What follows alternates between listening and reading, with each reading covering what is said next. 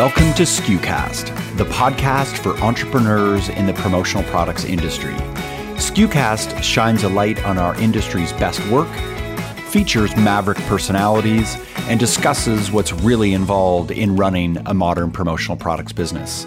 SKUcast is the official podcast of commonsku.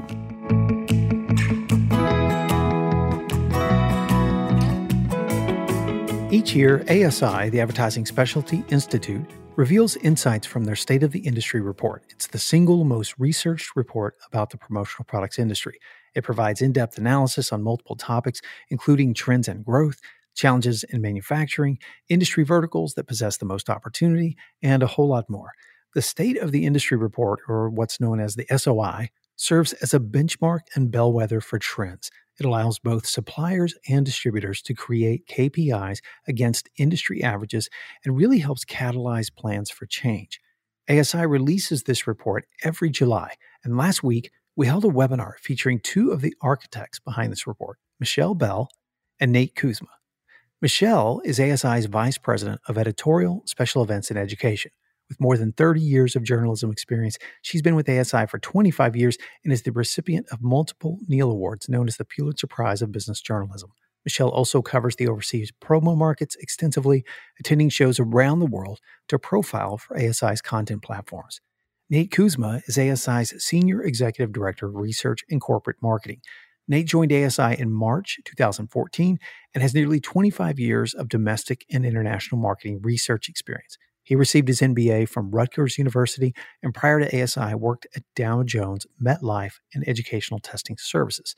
And hi, friends. I'm Bobby Lehue, commonsku's Chief Content Officer, and we're honored to republish this webinar conversation with Nate and Michele here on the SKUcast. Today, we cover a wide range of topics affecting both distributors and suppliers, including the number one challenge to our industry's health, which verticals are growing in their usage of promotional products, how to analyze your business mix to ensure greater diversity, labor challenges, services distributors provide clients, and trends in margins, profitability, average order size, and a whole lot more. But before we get to that interview, two quick mentions. We launched pre-registration for our incredibly popular event called SKUCon, held in Las Vegas on January 8th. SKUCon is the industry's one-day conference for innovators, explorers, and dreamers in the branded merch industry. It's an all-day, high-octane event meant to kick off your year right, and it always sells out quickly. So I encourage you to hop on over to SKUcon.com to pre-register so that when tickets become available, you'll be able to secure yours for you and your team immediately. Also, one more event I want to tell you about, and this one is an event hosted by our friends over at Brand Chain. It's a really unique experience called Brand Together. I invited Matt Bruno, Brand Chain's Executive Vice President, to hop on the SKUcast for just a few minutes to tell us about this special experience. Here's Matt. So Matt, tell us, what is Brand Together?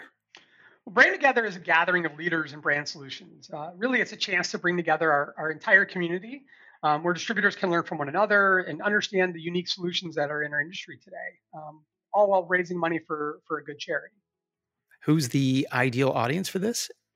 Well, I think there's really two that we like to look at, right? There's the distributor teams. We have this great partnership with Margaritaville Orlando where we get to offer our attendees cottages, and the cottages have 2, 3, or 4 bedrooms in them with their own bathroom. And so we see distributor companies to bring down, leadership, operations, customer service, sales. But then we're also seeing some buy-up from distributor individuals who want to share a cottage with, peers that they haven't seen in a long time, so they can get the experience together, almost like their own team or their own, peer group. It's cool. And tell us about that format, the venue. It's like these little cottages all together, built obviously for good collaboration and strong collaboration. Yeah, so it's really a unique property. It's at Margaritaville in Orlando, Florida. And they have a traditional resort that has about 150, 200 rooms in it where, if you come to the event, you can get a singular room if that's what you'd like to do. But it also has this little village of cottages in it. And it's, a street of these 2, 3, and 4 bedroom cottages. Yeah. And the way we have it set up is, again, as you mentioned, our distributor teams can get a cottage and each one has their own bedroom, and they also share like a family room and a kitchen, and some of them might even have a pool or a game room. But also some of our supplier partners, only about, it's a limited opportunity, so only about 20 or so can also have a cottage, and they're converting those cottages into, showrooms / meeting rooms. So, you kind of envision this community, really the essence of what branching is. That's our aspiration, where you can have distributor teams amongst their supplier partners trying to build better relationships. Really feels like this event embodies the vision of BrandChain and where you want to go with things. And is that obviously this is done very intentional in terms of the location and the interaction and things like that. How do you feel like it embodies your vision for BrandChain? Yeah, I mean, you just hit it on the head, really. I mean, when we became BrandChain, if you will, our mission statement is really to, be serving the distributors who recommend, source, and execute brand solutions for clients and the suppliers they partner with, right? And the biggest word that we always share internally and with our leadership is community. And this property, as we just discussed, I mean, it literally is a community where we can put distributors and teams who can meet with their suppliers to partner with them to deliver it, right? So it's like it really embodies specifically, our aspirations as an association. Yeah. What can attendees expect different from any other event that they might attend? Yeah, so I mean, clearly the village, as we've talked about, is the most dynamic experience of this. They can we're going to dedicate the morning to education and the afternoons to being in this village, and we're going to provide them with a solutions map that takes them through the village. And at every stop along the way, they get a chance to have like a passport book filled by the supplier. And when they turn that in, we're going to donate $25 per passport book to a local charity there in Orlando. And our hope is to, get up to about $4,000 or $5,000 for those charities. And then, of course, we want to incentivize the people that will be there as well. So we're going to give out, random winner a large cash prize of some sort. So you can kind of think about the mornings are going to be these really cool education, and then the afternoons are going to be just community building, checking out new solutions together with your peers, and being in a cool, unique setting. And do you have some speakers you want to announce? Yeah, so we are excited to announce that Scott Stratton, who's the 6-time best-selling author on marketing and brand experience, is going to be our keynote, and it's going to kick off the conference for us. And then we're also going to have some peer-based sessions. The rest of our education is going to be really peer-based and interviews and panels, and we're going to do some stuff on print on demand, e-commerce, logistics, customer experience, that type of stuff. And then, as a sort of first touch here, we're also excited to announce that Jay and Jeff of Tacos with Jay and Jeff are going to come down and do a live session for our attendees, as well as some interviews along the way. So it should be pretty fun. That's a lot of fun. Finally, where can we go to register?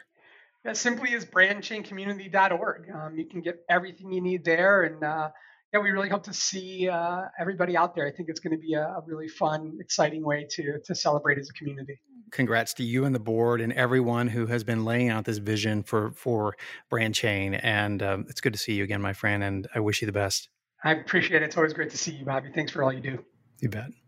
Today's episode is brought to you by commonsku, the work from anywhere platform that powers your connected workflow, enabling you to process more orders and dramatically grow your sales. To learn more, visit commonsku.com.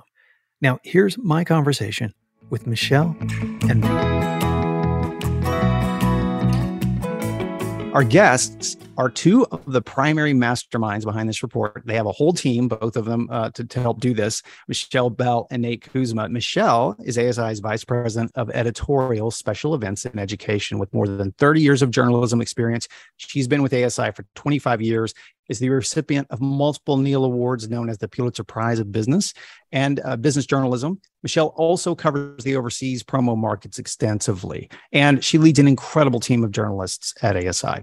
Nate Kuscma is ASI's Senior Executive Director of Research and Corporate Marketing. Nate joined ASI in 2014, has nearly 25 years of domestic and international marketing research experience. He received his MBA from Rutgers University, and prior to ASI, worked at Dow Jones, MetLife, and educational testing service. So welcome, Michele and Nate. Thanks for doing this again. Thanks, Bobby. Thanks for the great intros. Michele, first, let's talk about the Counselor State of the Industry Report and what it actually means. In case there are folks that are new to the business or brand new to experiencing the report for the first time, give us some background. And we're going to call the State of the Industry Report the SOI from here on out. So if you hear us refer to it, it's going to be called the SOI. Talk about its background, its place in the industry, and how many years you've been producing this report. Yeah. Sure. Thank you. So we actually did the first one in its very first iteration, which looked way different than it does now in 1977. So Wow. we're coming up on 50 years soon. So it's been quite some time. And again, it was very, when I go back and look at that old version, Bobby, we have an actual library of all the old counselors in the editorial department. And it's like an archive, right?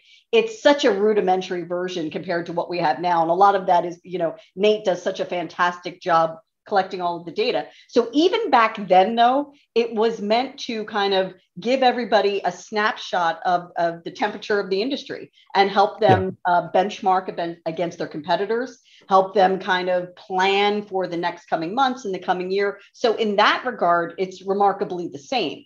Mm-hmm. Where it's gotten better and more sophisticated is in the amount of how we collect the data and how Nate slices and dices it, which is, phenomenal. Everything we do, and Nate certainly could speak to this, is based on the surveys that he sends out to the industry. So he sends out a supplier version and a distributor version. Very different questions, obviously, for each one. And based on that data, and we make sure that we're getting a good sampling from the smaller companies in the industry up to the top 40. And right. Based on that information, Nate kind of presents it to my team and the editors, and then they really dig into it and give it a lot of nuance and color by talking to people in the industry and saying, here's what the data shows. What are you seeing? And we're able to report on it in that way. And then, of course, in the SOI issue is also the top 40, which, many people, it's interesting. I'm able to see through analytics, the top 40 throughout the year is one of our most 10 top viewed stories. So throughout the year, people are looking at the top 40. Right. And then, of course, our award winners from Chicago. But really, the meat of it is Nate's analytical data that we kind of dig into. Yeah. And Nate, before you get to the analytical data, tell us where we can find the full report. ASICentral.com. Is there any other link? That's it, right? ASICentral.com. Yeah. And if you're new to the business, when you hear Michele refer to the top 40, that's a list of the top 40 suppliers and the top 40 distributors by revenue in descending order of size. And so, Nate, what percentage of folks respond? Like, what time frame does this cover? Give us a little more of the research person's details behind something like this. Sure. So I'll try not to bore people with the research, with the actual methodology, but I can't guarantee it. So what we do is the study is fielded every year in Q1, right? Last year, putting aside 2020 and 2021, which was just an odd year all around, the survey is always fielded from let's say February all the way through April of the year. And what we're doing is we're covering the prior year. All right. So as relates to that, though, what we do is we get a sampling from distributors and suppliers.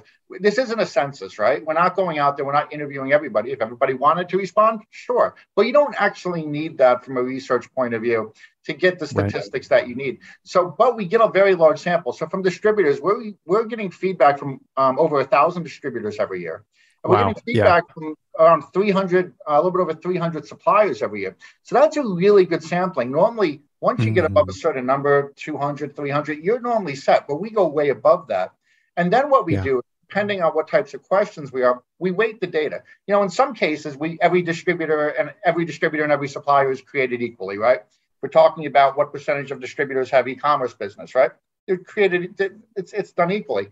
But when you start looking at things like revenue of products sold or revenues by industry, then we actually have a proprietary system where we weight the data, so that the distributors who are the biggest ones have a little bit more say, a little bit more pull in those numbers. So we're really trying to present as comprehensive a view of what the industry actually looks like as is possible. Yeah. When I was a distributor, the SOI was my favorite issue. I read it cover to cover. I used it as a way to benchmark progress, to compare against competitors. I used it as a bellwether for trends. I would review the top 40, especially distributors, and I would hop onto every single one of their websites and compare and contrast our messaging and branding. And how else do you see distributors and suppliers using this info that we'll talk about today? Okay, well, I wish all of them did exactly what you do, because that is a very smart and strategic way to use the data. I think, in my experience talking to people, that they really are looking mainly at products, markets, and any sort of issue that's bubbling up, because they want to know how their competitors are reacting to it. So, I know we're going to get into this, Bobby, but for this year in particular, a lot of it has to do with order accuracy and on-time delivery. So I think they're looking at at that for trend modeling. Is that going to continue? What is that going to look like for the rest of the year and into 23? But really what they're looking at is, I believe, what are the healthy markets? Which markets are kind of flattening out? What's emerging that they would have not anticipated? Because the nice thing is, with all of this historical data, you can go back. I mean, we don't go back online to 1977, but we do go back, a significant amount of time online. You can kind of look back and compare and contrast the past couple years online, and you can kind of chart and see what's going to trend. Right. I just threw up the slide for the overall promo industry sales and revenue. Folks can see that okay. And Nate, did you want to comment before I move on to my next question about that? Yeah, just talking about this. So this is something that we do every year. Now, we actually do this on a quarterly basis as well, right? So this is not just done once a year. The SOI is primarily done at a fixed point in the year, but we actually look at how the industry is trending throughout the course of the year, at the end of Q1 all the way through the end of Q4, which is our end of year wrap up. And I mean, for the longest time, we had a pretty straight line up. It was going at a, 4, 5, 6% increase. And then, that was basically from 2009 all the way through 2020 with very few variations from that. Then all of a sudden, 2020, it drops 20%. Right. And by the way, it could have been, Michele and I have talked about this before. It could have been stunningly worse than that. The fact that if not for PPE. Yeah. And let's get into that. Yeah. Let's get into that because when we saw the dip in 2008, 2009, I think it was significantly worse percentage wise. The industry reached an all-time high in 2019 with nearly 26 billion in sales. We all know what happened in 2020. Now with a 12% increase, we're bouncing back. Did anything surprise you about these numbers? Was the increase even more significant given maybe lighter PPE sales? Michele? I was surprised by it. I shouldn't be, because this industry is nothing if not resilient. I mean, honestly, so maybe I shouldn't have been surprised, but I was, only because the deficit was so great to make up. And I knew we could tell that a lot of companies weren't selling as much PPE. What I didn't anticipate is that, events started to come back more quickly than people thought they would. And there came the spend along with it. So I think what you see there are certainly other factors that Nate can address, but I think events came back faster than we thought they would. Maybe not the size and the scope, but concerts, not just events like trade shows. Concerts, charity runs, things like that started to come back. Yeah, Nate, what about you? Go ahead. It's funny. I don't think anything surprised me because I've been, doing my job, as you put it so eloquently, 25 years, which seems like a really, really long time at this point. That I don't go into these with any preconceived notions because I just know I know I don't know, right? What I think I saw was, though, that some industries are bouncing back faster than others. And that's really what I think is driving this. Michele mentioned trade shows and events. That's certainly one. So much of our industry is driven by those two specific things. And I mean, some of the challenges we're going to talk about later on, those are directly impacted that this industry is facing. Yeah. But it was really just that I was surprised by the number in this respect. We had approximately $5 billion in PPE sales in 2020 in our industry, right? That dried up pretty significantly for the better part of 21. So I think that when you see a 12% increase, it's a little bit it's a little bit misleading, right? Because you saw a 12% increase in sales, but if you take out the PPE sales, it was significantly greater than that. Yeah, that's a great point. It would have been down to 15 and change billion in 2020, if not for PPE.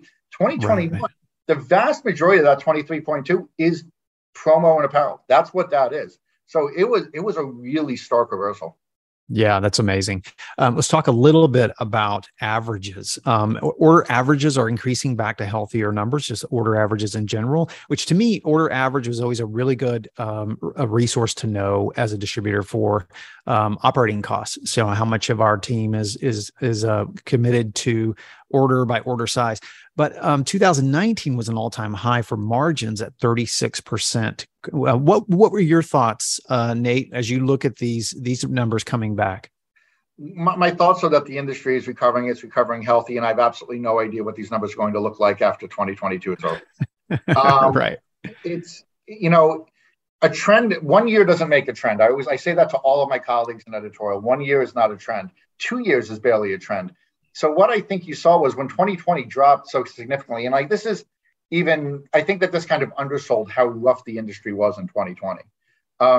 People were able to maintain their business. You didn't see a large amount of businesses in the promo industry going under. Thank God, right? Yeah. So they were able to maintain, albeit with lower margins and lower sales. But what I think you see here is it rebounded, and it rebounded fairly significantly. But looking forward to 2022's numbers with everything that's going on, I don't necessarily know that I think this trend is going to continue to go up and continue to improve, but I don't really know. Yeah. Michele, the average margin, I don't want to go back too far because it's irrelevant, but we have seen that margin fluctuate, dropping down. And then, am I wrong? Correct me if I am, that we might be seeing margins, aside from last 2020, we might be seeing margins increase possibly? Yeah, I think I think that's exactly right. I think that people have gotten smarter about how they sell their promo. And I think they're being more strategic in their pricing, for sure. Yeah. And, one thing that I think is really interesting when I look at the top 40 numbers, right? So the top 40 distributors, Bobby, their 2021 sales were up 8.8%, but they were also up over 2.4%. So at this point, that they're beating 19's numbers, which were phenomenal. So I think that that's a wonderful bellwether for the resilience of the industry. Was there anything that surprised you about the top 40 compared to the overall industry growth? Look, some of the companies that had the biggest growth the previous year because of PPE, you saw them kind of level back to where they normally are. I think that some of the smartest ones pivoted in really creative ways. So look, Polyconcept, for example, had a very large drop in 2020. They went down $315 million because they did not lean into PPE. Yet they rebounded last year because they went into other areas. They leaned in heavily to sustainability, which was a really interesting trend, a really interesting decision, I think, where to spend their cash and their resources in an area where other people are kind of pulling back. And it's paying off for them, I think. And, they've leaned into a lot of big brands. And, where people kind of shook their head and said, wow, that was a miss on their part to not go into PPE. I think they made some good choices last year. Yeah, agreed. Nate, any surprises for you in the top 40 numbers? No, not particularly. I mean, that I got to admit, that is straight up Michele's wheelhouse. She knows the industry from that perspective as well as anybody I could ever imagine. What I will say, though, is when you look at it, it's, there's going to continue to be seen growth in the top 40. There's going to, we've seen over the last 5 years more mergers within top 40 companies. Yeah. And, I don't know what the changing financial aspects of that go, with cash getting much more expensive, but that'll be an interesting thing because bigger companies tend to keep getting bigger. Right.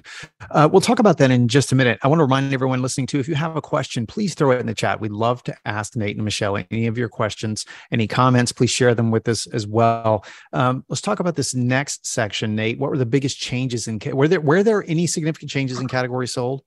Yeah, PPE, right? Like seriously, if you want to know what the biggest change was, because what happens, this is based on a pie chart, right? A pie chart adds up to 100%. That's one of the, rules of pie charts, right? In 2020, you're such a nerd. Right. He was gentle on us with that one, though. Go ahead, Nate. But that's not one of the worst things Michele ever calls me. To be clear, but in 2020, PPE accounted for a quarter of that pie. 25% of it was in PPE. So what you saw was almost all of these other numbers here declined in 2020. Simply because it was being sold into mass, it was being sold into hand sanitizer, it was being sold into other types of PPE. That's just where the money was flowing in unprecedented numbers last year. Yeah. Right? So when you look at 21, what you saw was a rebounding a lot of these. And there's a lot of categories here where you see growth. T-shirts is almost always the number one category. It is the when you look at this, and here's another data point, which I'm sure Michele will laugh at me at, but every percent here that you see is equal to about $230 million. So when you start looking at these numbers, T-shirts are accounting for well north of $3 billion a year in sales. So you're looking at a really, really, really large part of this industry with a lot of dollars behind it. One of the categories that we see a lot of growth, though, and this has been consistent for the last few years, is drinkware. Drinkware is one of the categories where you've seen a lot of growth. And I think that's a lot due to a new premium segment. It used to be you get plastic water bottles, you get throwaway cups. Now you're talking about fairly high-end gear with much higher price points. And I think that's something we're going to continue to see. And there's been movement even in the last week looking at that ASI's reported on. Yeah. Nate, is this data simply from the research reports that you send out to folks that are participating, or is this also from your ESP data that you serve up? So this is almost exclusively from the research. This is looking at, what we do is we ask those 1,000 plus distributors that answer the survey to break out their sales for the year into category spend. Categories. And then what we do is we weight that. This is some of that data that is weighted so that we know we can estimate that. Okay. Before I move on, Michele, anything else on categories? Well, first of all, Nate, Bobby, as you know, is dead on about drinkware. I mean, think about the things over the past 3 years. People were interested in their health. They're interested in sustainability. They want to stay hydrated. They wanted to be outside in the fresh air. All of that ties into drinkware. There's also the cachet of the retail brands that have come in. There's two other categories, and they don't get a lot of attention, but I wanted to bring attention to them because, I think that they were kind of the unsung heroes of the past 2 years, which is desk and office accessories. With more people working from home, you saw a lot of people kind of stocking up their home office areas. So in the industry, some of those items started to bubble up as popular things that got put in kits, and the other thing is houseware. People, again, spending time at home, cooking, doing their own do-it-yourself fixing of things. So these are directly tied to the way we all changed our lives and the way we changed living during COVID. So they're very typically smaller categories, but I think they got a lot more attention and a lot more kind of robust sales put their way since COVID. Yeah, and even when you're looking at an industry, a category that might be 3.5%, right? That's like $800 million. Like that's right. That's significant. Right. Right. It's a big amount of cash. Yeah, I'm really glad you pointed out that distinction. Let's talk a little bit about the industries, because this is actually one of the reports that I would look at the most, because I would take my top 10 client list, my top 10 20 client list, and I would compare it against what industries are being sold on average in the industry and see where we're missing. We might have been heavy in energy, or we might have been heavy in finance, but we weren't selling any educational clients whatsoever. Were there surprises or any changes in the top industries, Nate? Yeah, I mean, so last year was the first year that we'd been doing the study in probably 6 or 7 years that education was not number one in 2020. 2021, it bounced up. Education is a monster in this industry. I mean, the top two, education and healthcare, make up almost a quarter of the industry. So you're talking about a very, very large percentage. But what you see here is, the one of the other ones that are somewhat surprising. I don't know if construction is all that surprising, right? Construction is one that has been growing and it's been very, very strong. I'm always surprised when I see manufacturing that high, though.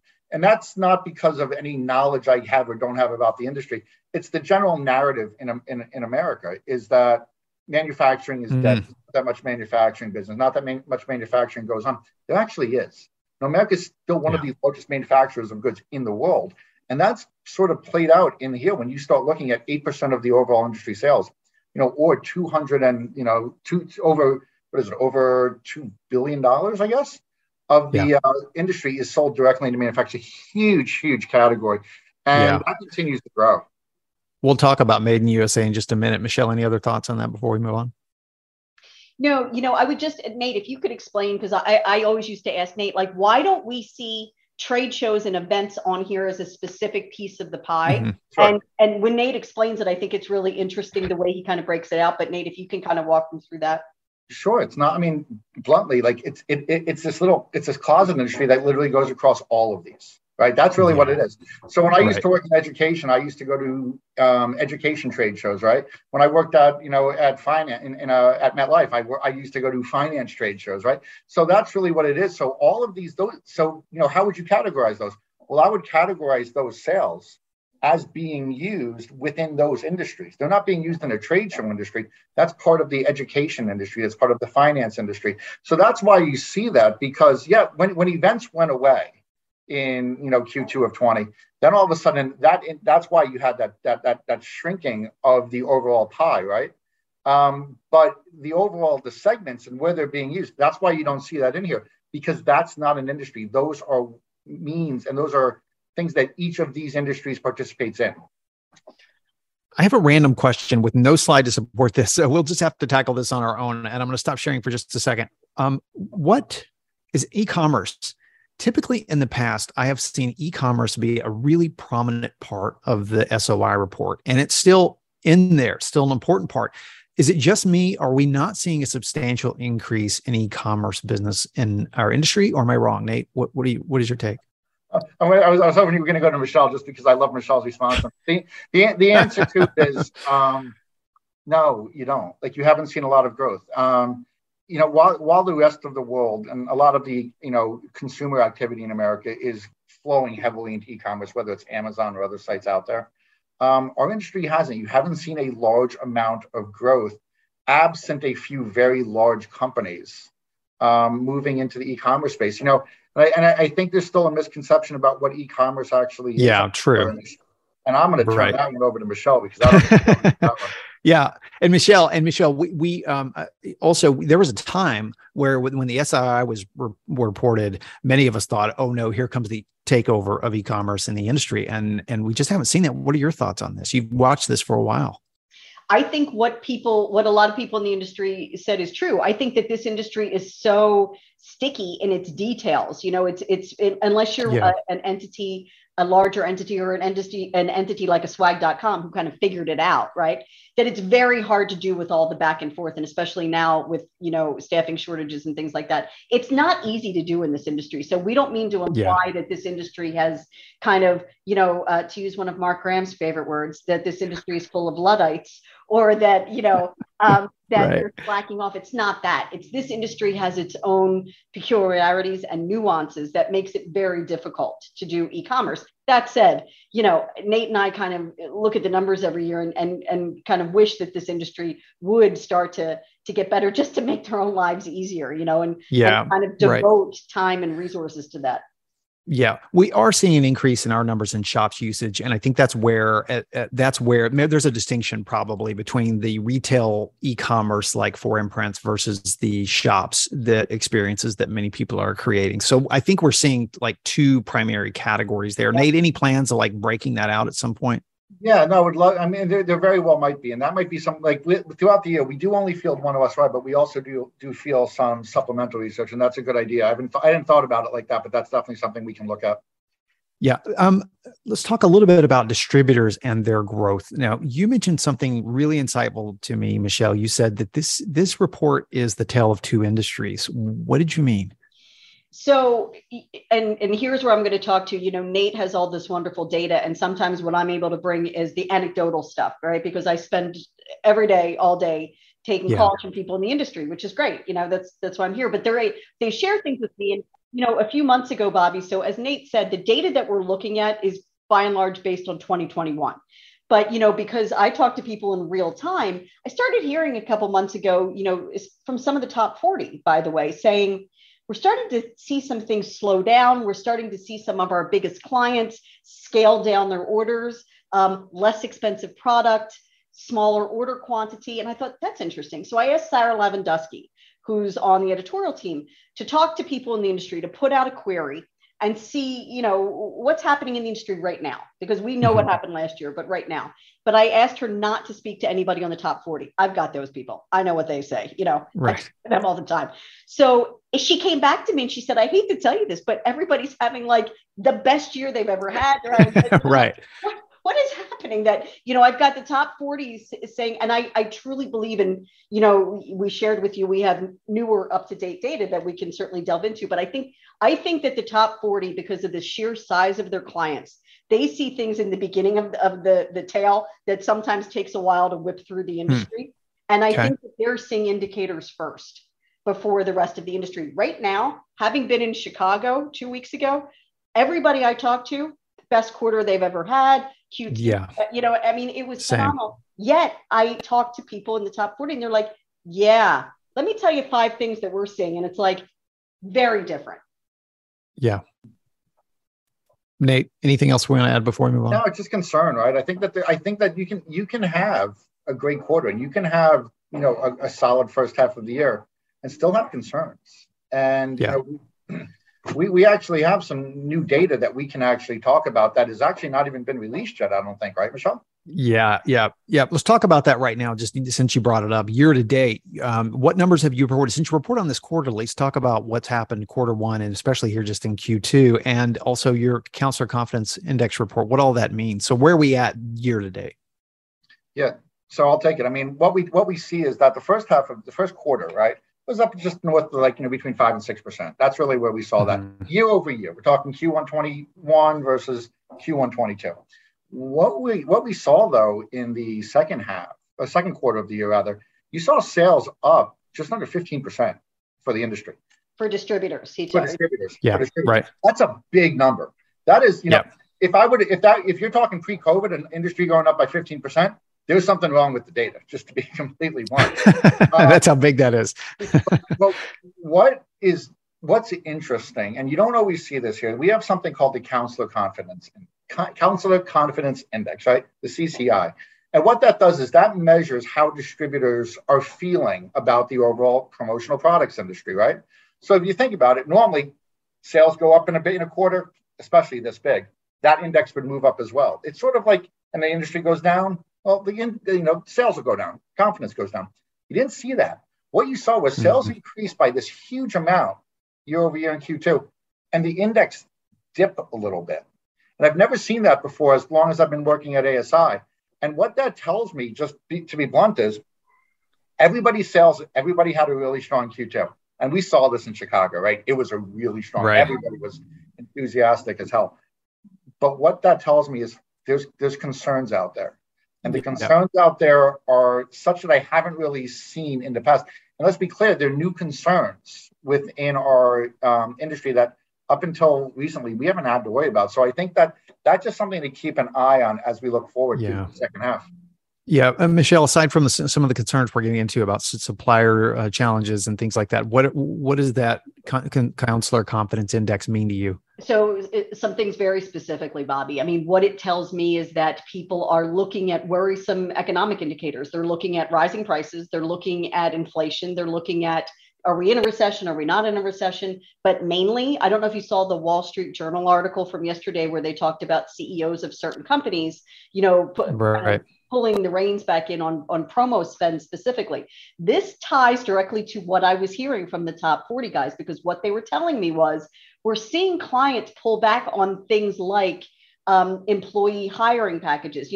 They're hitting pause on campaigns that have to do with bringing new employees on board. Well, why would they do that? Because they're worried about if they're going to have to kind of, tighten their belt going into Q3 and Q4. So that all kinds of lines up to me. I said to Nate, the Q2 data is great. It's the Q3 data that I want to see, because I think that's going to be very telling about where we are in the industry. So, I mean, Bobby, look at everything that, we hear every day on the news. You've got monkeypox, you've got, elections coming up, you've got the war in Ukraine, all of this stuff. And I think the main thing is the financial aspects. It's the economy, it's the inflation, all of that. Right. And I think that clients are starting to be more judicious and more stingy in how in their spend.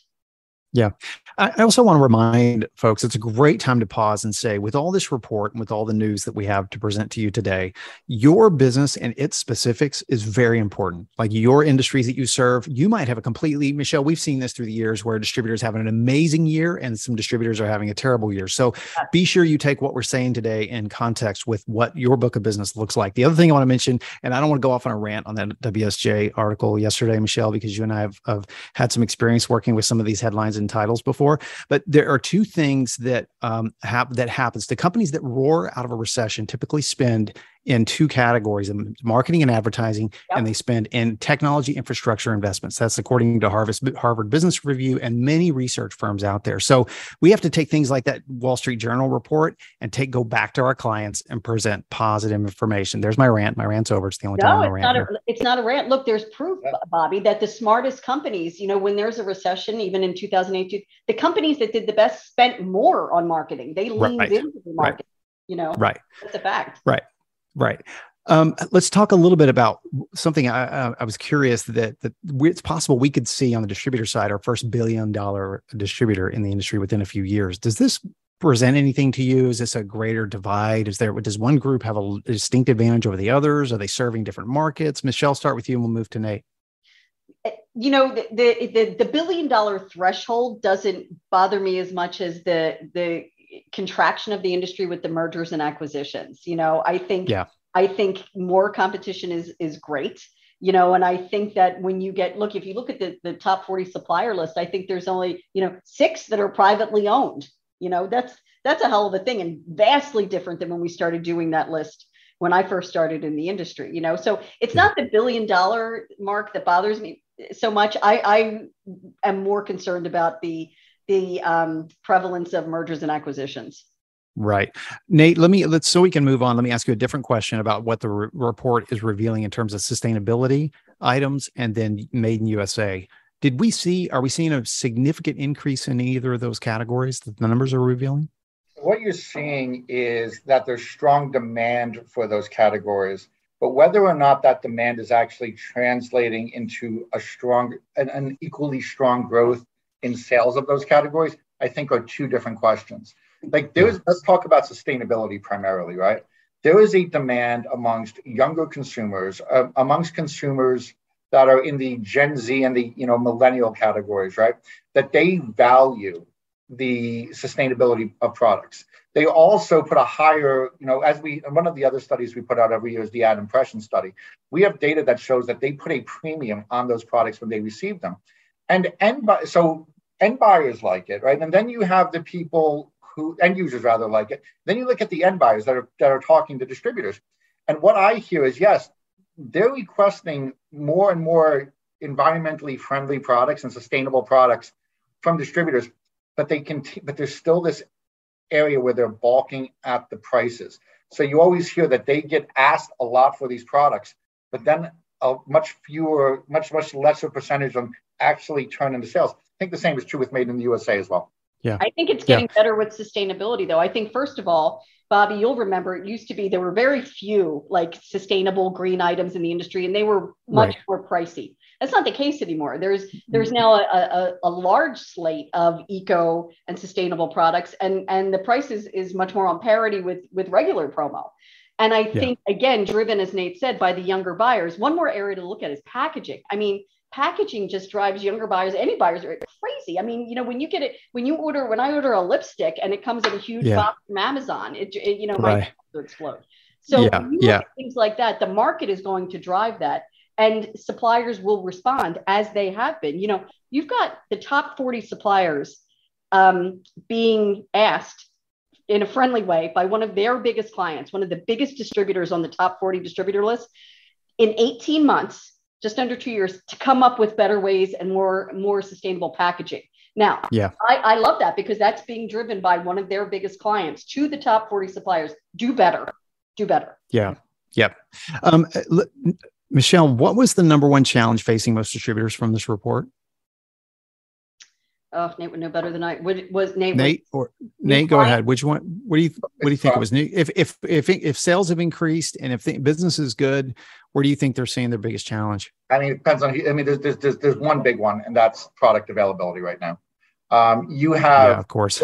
I think it was something like 3/4 of distributors indicated that they had lost sales, active sales, due to the ability to not get product in time. Right. Right. Okay. Okay.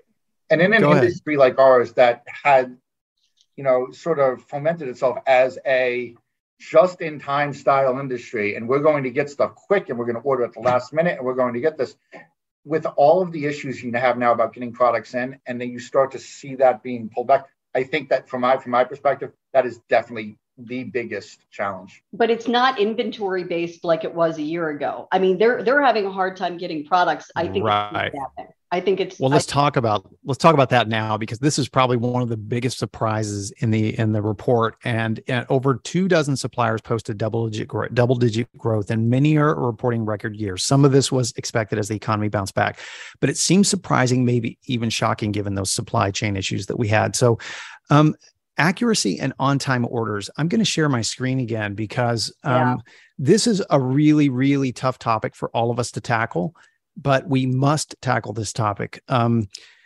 And let me put this in perspective, because this is a big problem. Accuracy problems exist with distributors and suppliers. So let me say this first as a caveat. 66% of all purchase orders today are submitted by distributors to suppliers with missing information or incorrect information. For perspective, distributors, let me put it another way. Of the 10 orders you'll turn into a supplier today, nearly all of which have critical in-hand dates, 6 of them will be wrong. So let me say that at the beginning, so people don't think we're just picking on suppliers, right? Having said that, Michele, you pointed out a big danger sign, and Nate, you saw this revealed in the report for our industry, one that we absolutely must not ignore. In fact, Michele, you said it's the number one problem in our industry. It's no longer about necessarily inventory. It's the percentage of on-time orders from suppliers is consistently dropping, and errors are still way too high. Now, most people listening to this won't be shocked at this statistic. Michele, why do you consider this our industry's biggest threat? So in my time at ASI, 25 years, I've never seen these numbers this low. So you look at the percentage of orders delivered without errors, 84%. It sounds not bad. If you look at it in the inverse, though, you've got 16% of orders in an industry where things have to be so on point and on time, and it's event driven and it's deadline driven. That's unsustainable. And yeah. You can really draw, Bobby, a direct line right back to staffing issues with suppliers. They're having a hard time filling key spots. And it's not the front end office jobs. It's not the marketing people or the HR people or the accounting people. It's the people who directly have hands on how orders are produced and how quickly. So it's the people in the warehouse who, if you're a supplier, you're competing with the Amazon, warehouse down the street that's paying $25 an hour, by the way, for a worker, and you're trying to get people in your warehouse. It's your art department. It's your customer service team. If you are able to get people in, there's a lead time to get those people ramped up and trained properly. Yeah. So, I feel for suppliers because what they're having to do, I think Nate's data shows that on average, suppliers are now paying 17% more to their staff to get people in the door and get them trained. I mean, that's a big number for huge suppliers to sustain. So again, I think that what you're seeing is people not, filling the jobs. They're not there to fill the jobs. People just being trained or not being trained quickly or properly enough yet because everybody's so stretched thin. The on-time orders, look, you cannot lay that all at the feet of suppliers. There's enough blame with FedEx, UPS, and the Postal Service to go around. Right. You're not exactly on your game either. So I think, Bobby, what struck me about these two data figures, when Nate first gave me the data, I stopped dead in my tracks and my jaw hit the ground because I thought, this is untenable for our type of industry where things need to be, again, delivered. You need PMS colors perfect. You need imprints perfect. You need things on time in hands. And these two numbers are big red flags. Yeah, and they're alarming because this number is going down. And Nate, where did this number come from? Did this come from suppliers? No, that's from distributors about the number of percentage of on-time orders they're getting. But here's where it gets interesting. Like earlier, Bobby, you brought up the reticence, I guess, of this industry to move to e-commerce, right? Mm-hmm. Well, I think that what you're seeing here is that there's a lot of parts of this industry that are still sort of stuck in the 1980s, 1990s, early 2000s, right? Before you had all this technology. Like that number that you put out there about the percentage of POs that are sent in incomplete, right? What that does is that has a cascading effect because there's a time lag because of communication, right? So if I send in a PO, the supplier's going to have to look at it. It's incomplete. They have to then look at it, get back to me. I have to get back to them with my changes. If that's incomplete, then you have the back and forth. And what that does is that continues to push the timeline further and further and further to the point where you need it. So what the challenge here is this industry on both sides, right? You're right. This is not only a supplier issue. Distributors there have to be mechanisms and procedures put into place to get things right in as few steps as possible, without the need for exchanging of emails, of phone calls, of people who are still faxing orders in, right? You can't, all of that is contributing to this. Yeah, you're speaking our language when we get into this. And let me suggest a caveat here. First, let me tell you what Joel Freet said. He was CEO at Cutter and Buck. He stated that if this industry is going to get disrupted, that it will come through the technology window. What was surprising is he wasn't referring to the e-commerce window on the front end of the sale. He was talking about technology on the inside that runs our businesses. Now, as the caveat is that both commonsku and ASI sell technology products. Okay, so that aside, this is a huge problem. We're seeing it right here in the numbers. The problem meaning technology, internal ops technology solves this problem. I think he's right. Tech is the primary way to remove much of this friction that we've been talking about and improve our accuracy. What are your thoughts on that? I think he's spot on. I think that's exactly right. I mean, I don't know if the hindrance, Bobby, has been that's a huge financial, resource for many people to have to spend on that to kind of do a complete overhaul. But I think that would do so much to see these numbers come up. If you take the stickiness out of the process. I mean, look, when we talk to people, the writers on the editorial team, they kept hearing that things are getting bogged down in the art department, customer service isn't calling them back. It's those areas where you're seeing things, as Nate said, come to a complete stop. Yeah. And speaking of that, this is where suppliers are having a hard time finding good help. Just to get back to that topic for one more minute. Yep. And you both have been analyzing these numbers. Talk to us a little bit about what this represents more for suppliers, Nate.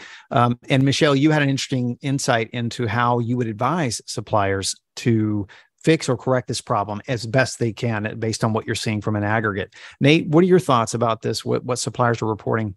So in the past, when we've asked suppliers, and we're talking about large suppliers here. We're talking about those that sell $5 million a year or more sales. We're talking about big suppliers.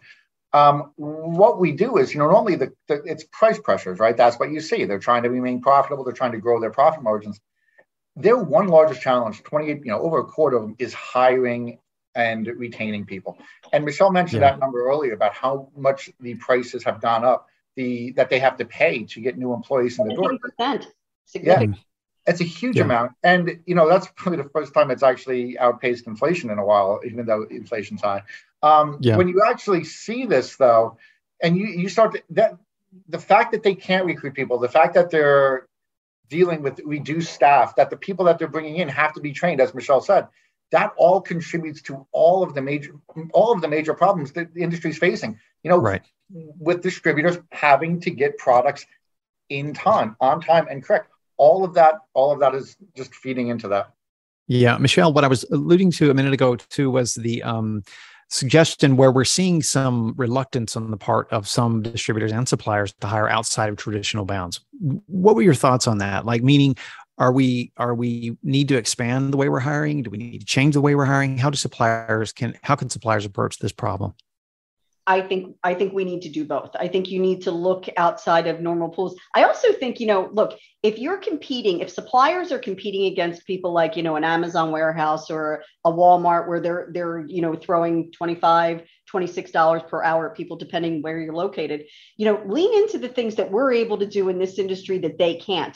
Flexibility, do your art people need to be in the office? Do your customer service people need to be in the office? Your warehouse people do. I get that. That's kind of an immovable area. But, if you can make, flexibility, if you can do perks, if this industry, there's nobody better than this industry as far as touting its own story, talk about promotions to the industry, go to colleges, high schools, people who you guys may roll your eyes in the back of your head at me, but nonviolent offenders. I mean, people who deserve a second chance.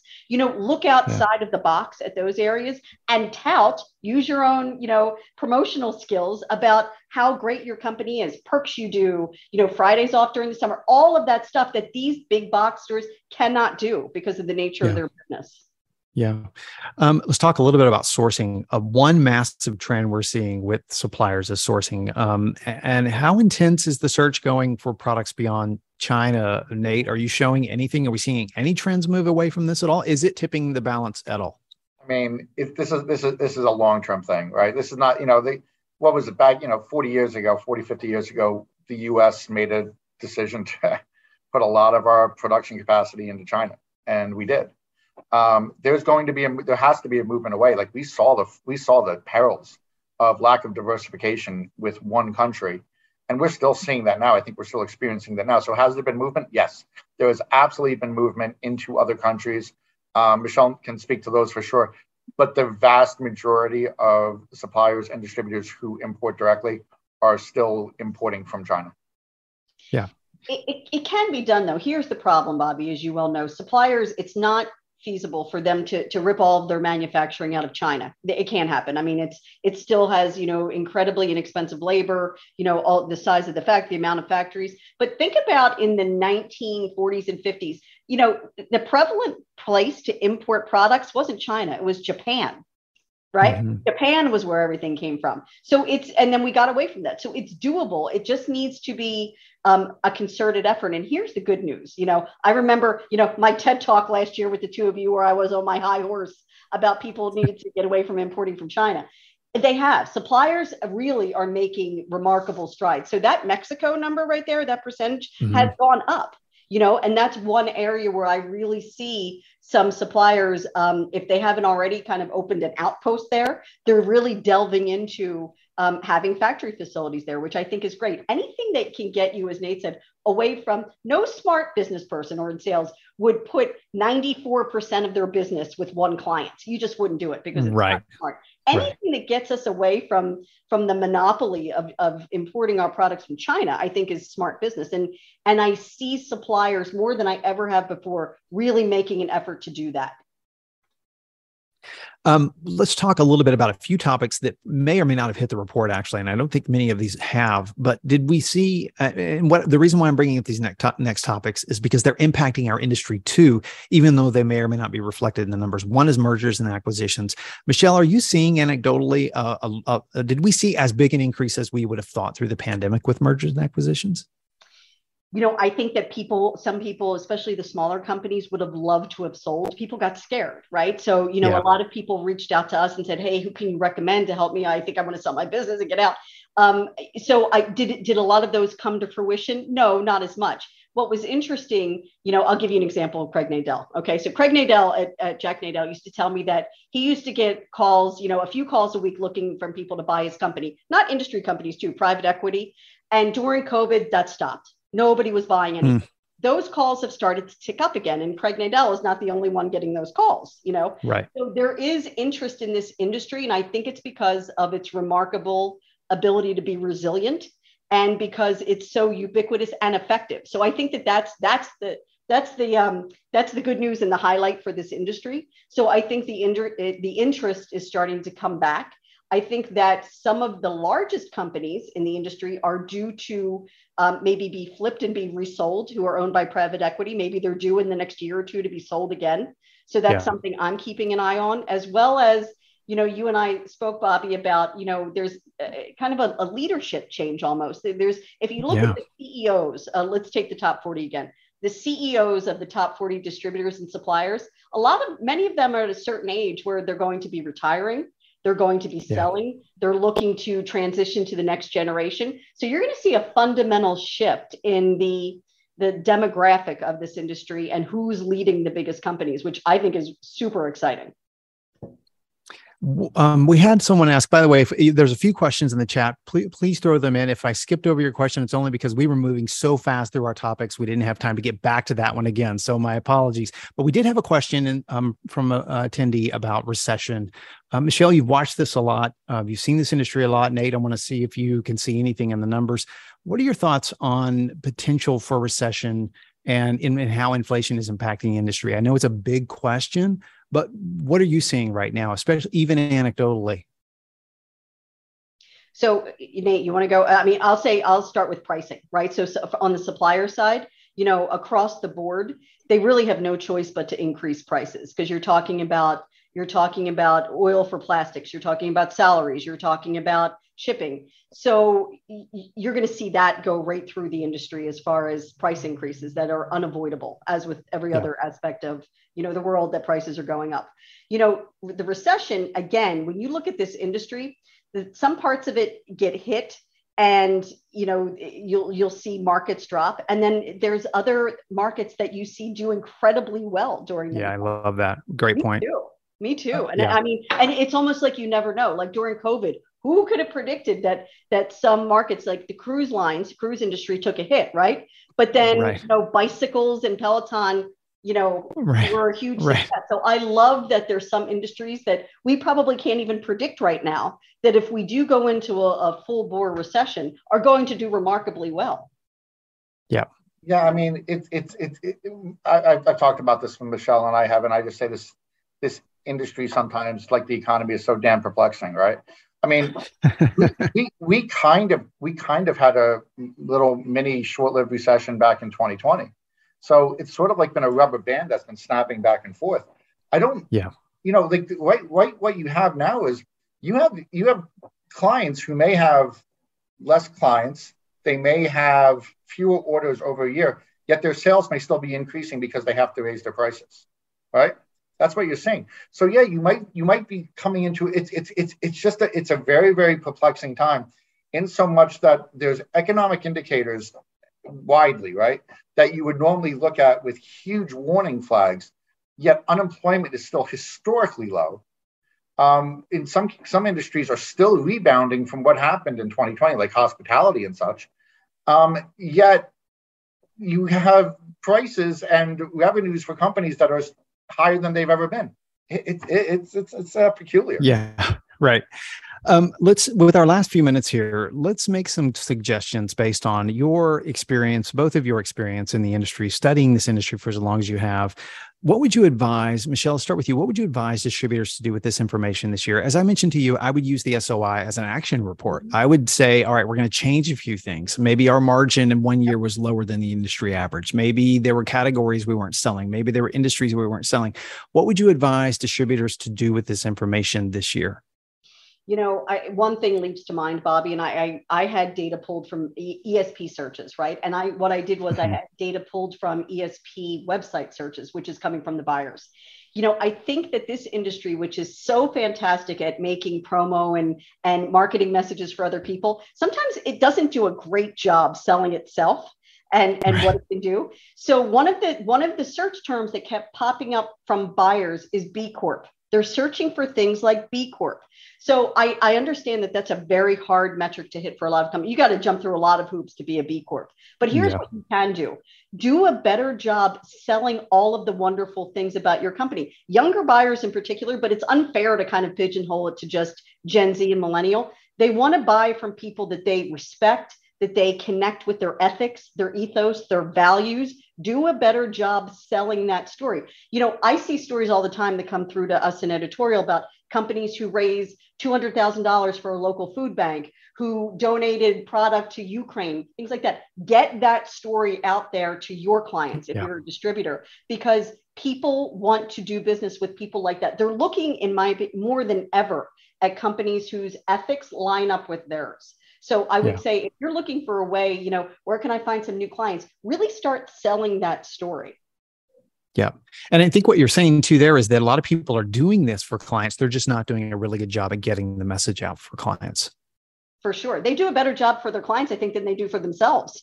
Yeah, I think you're right. I think you're exactly right. Yeah, that's a great point. That's a great point. Nate, how about you? A couple of points of advice for distributors. I mean, if I had one, I would say focus on your quality. And what I mean by that is focus on your quality. There has to be ways to streamline your business, right? When I hear about, and I conduct focus groups at all of our trade shows, and I hear about people who keep track of their orders via Post-it notes, right? Right. That's great if it works for you, but there have to be ways to streamline your business and to make things more accurate and get things done quicker. And that has to be a focus. One of the biggest reasons that people don't want, and I'm talking distributors, but for just about anybody, they don't want to try something new, is because they've always done it that way and it works for them, right? Well, with what's going on right now, with the hiring shortages, with the delays, with the with the fact that products are not getting to places on time in anywhere near the numbers, you have to make a change. And whatever anybody can do to sort of improve their processes will have positive ramifications on their business moving forward. And because it always worked one way for 20 years, 30 years, doesn't mean that it's going to work anymore.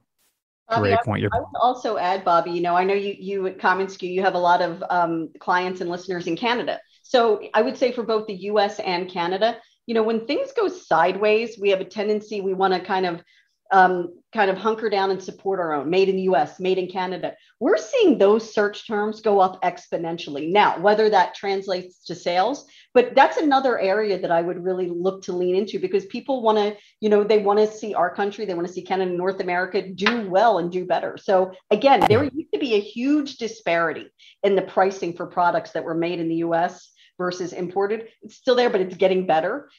Same with made. I specifically looked for made in Canada recently, and I was surprised how many searches there were for that term.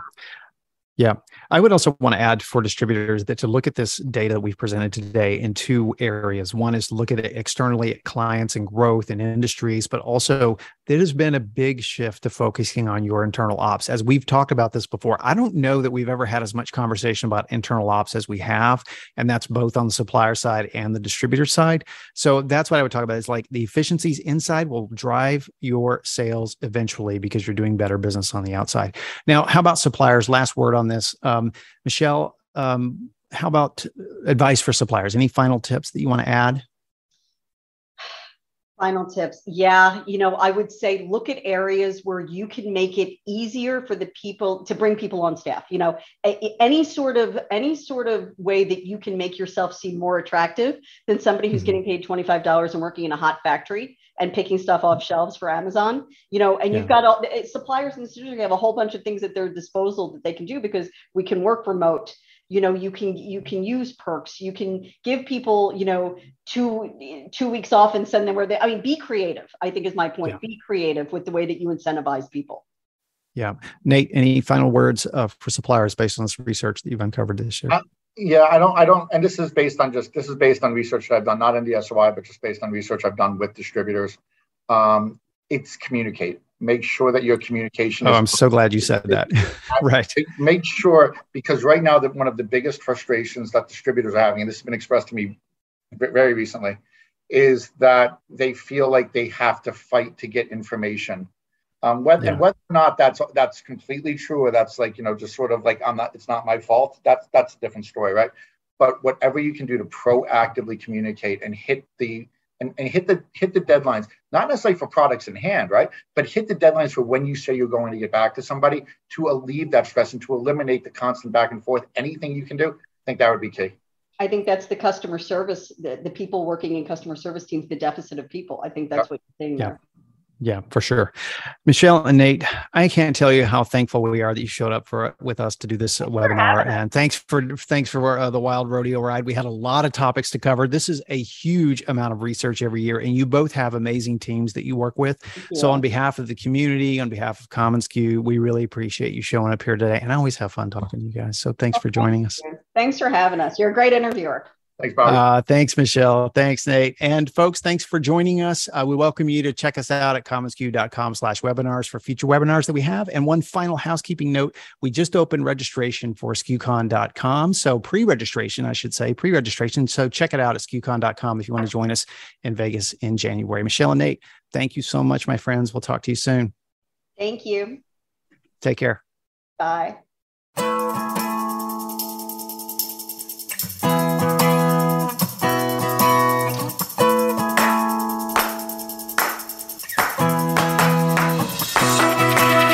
Thanks so much for tuning into this episode of SKUcast. Be sure to keep up with our latest content by subscribing to SKUcast on iTunes or to our blog at community.commonsku.com. Until next time, friends, thanks so much for listening.